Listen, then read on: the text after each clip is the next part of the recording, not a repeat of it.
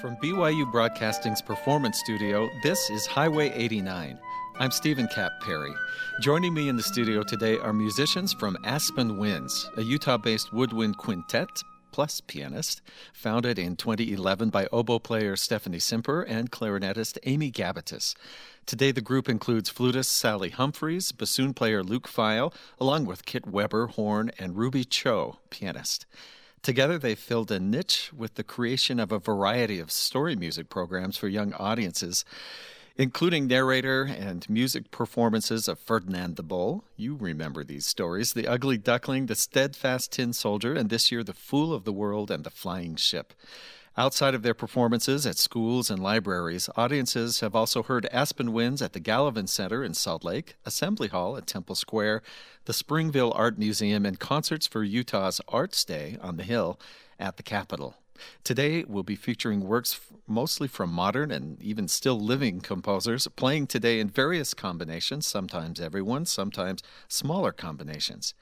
We'll start with a work by Daniel Baldwin, American composer from Oklahoma, and he was inspired by a 19th century landscape artist, Frederick Edwin Church. And we'll hear one movement of his landscapes. This is Mount Katahdin, after the name of a painting from Millinocket Camp, 1895.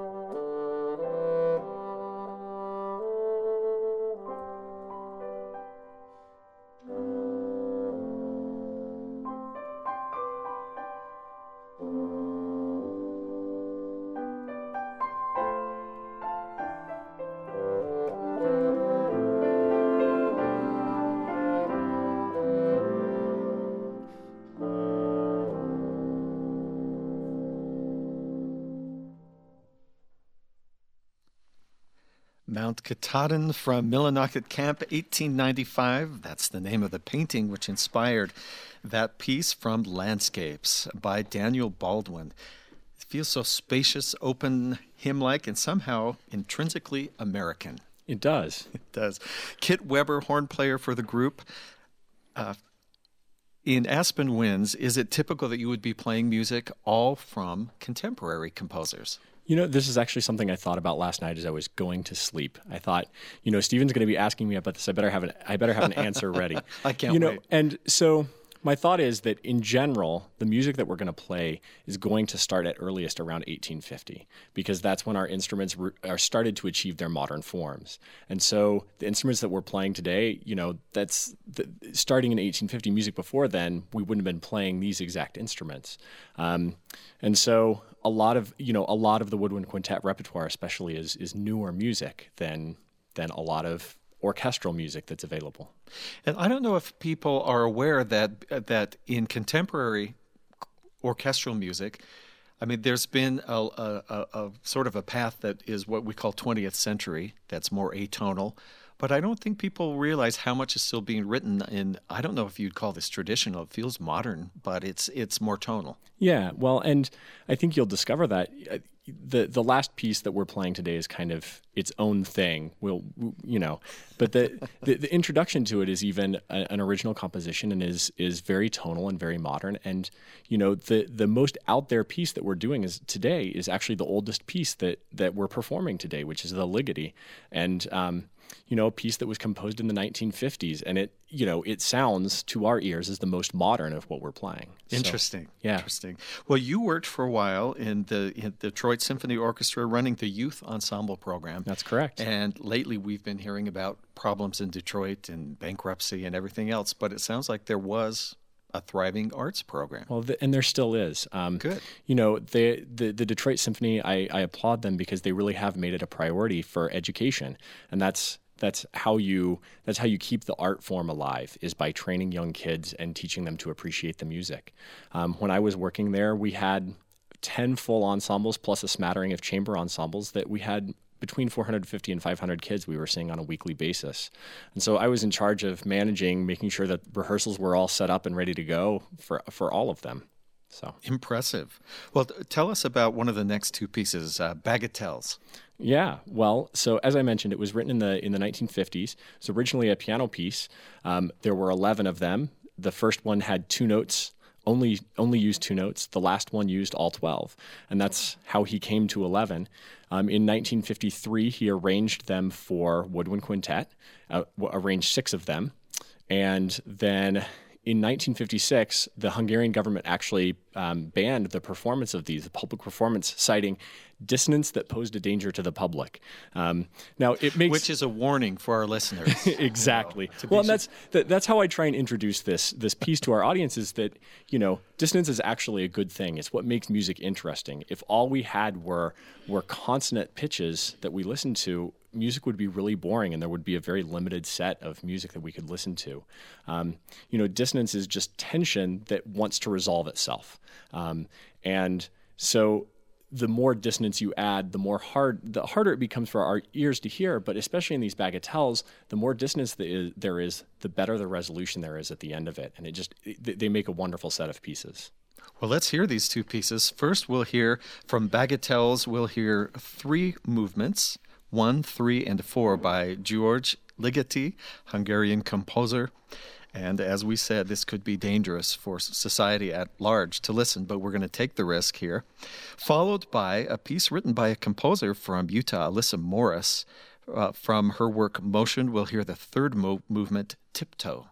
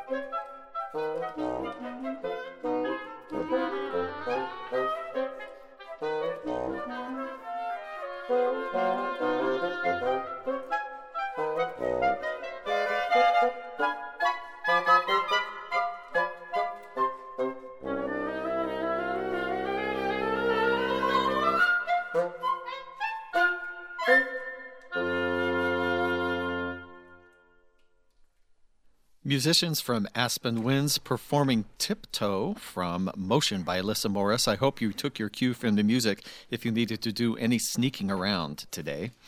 And before that, 3 of the 11 movements of Ligote's Bagatelles. I'm Stephen Kapp Perry. Stephanie Simper is one of the founders of Aspen Winds, and one aspect of what Aspen Winds does is performing story music shows, often for younger audiences. Was that the original intent? It turned out that way. Our first performance of Peter and the Wolf was actually at the Assembly Hall in Salt Lake City, so it was for everybody. But we've always thought when we're programming things, we want some sort of connection with the audience. And so we started to get creative with it and added hats. And the kids in the audience loved it. And our kids, we have a lot of children amongst us, and our children loved it. And so we decided we wanted to expand that repertoire of narrative music, and that kind of led us to storytellers too to join with. And I hear you also have done have commissioned works to be done, original works for your group.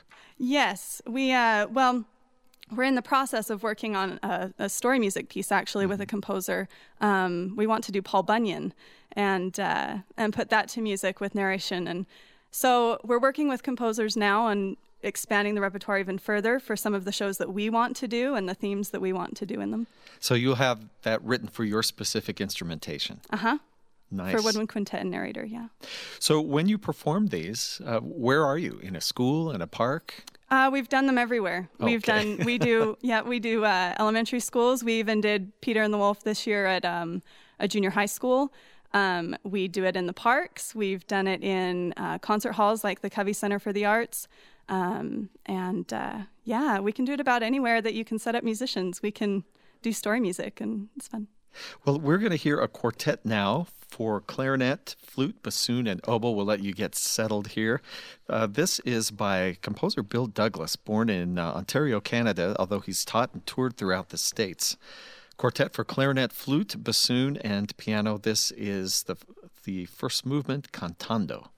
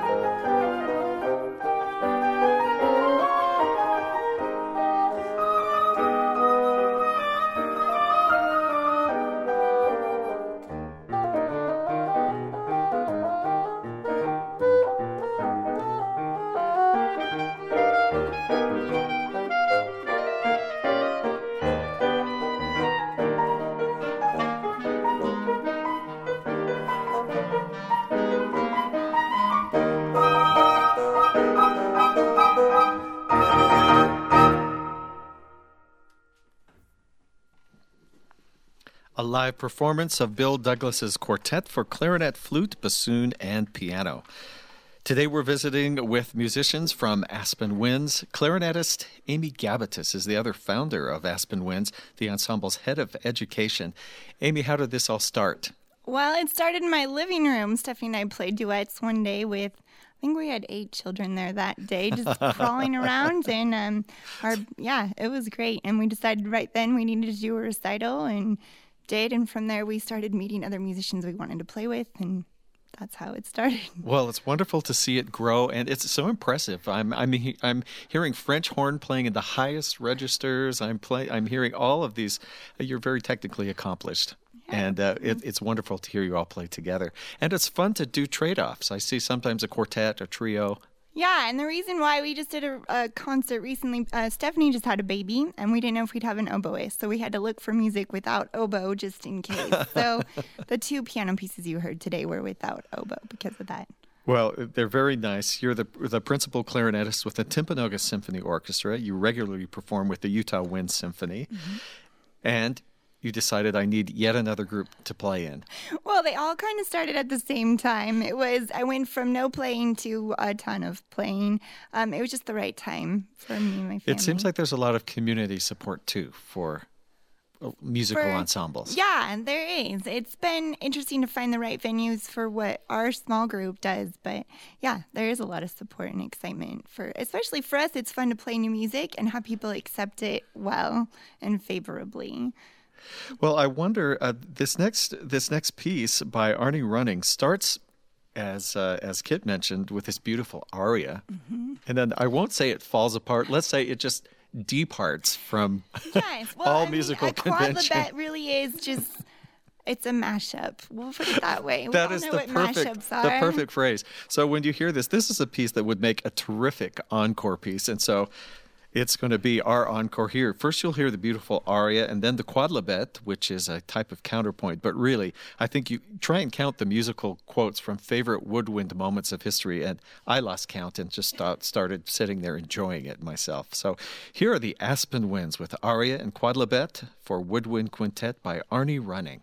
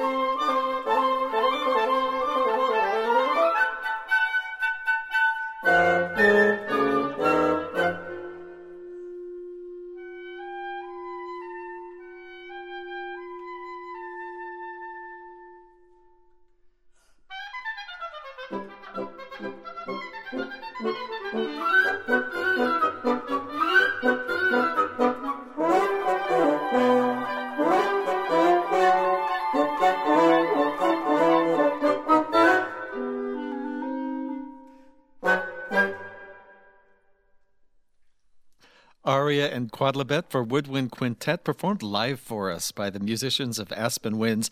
Everything from Wagner to Looney Tunes and even shaving a haircut 2 bits.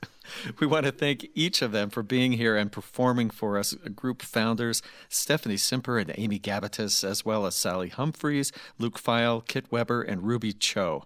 Aspen Winds has created a variety of story music programs for young audiences, including Ferdinand the Bull, The Ugly Duckling, The Steadfast Tin Soldier, and this year, The Fool of the World and The Flying Ship. Outside their performances at schools and libraries, audiences can hear them at venues throughout Utah.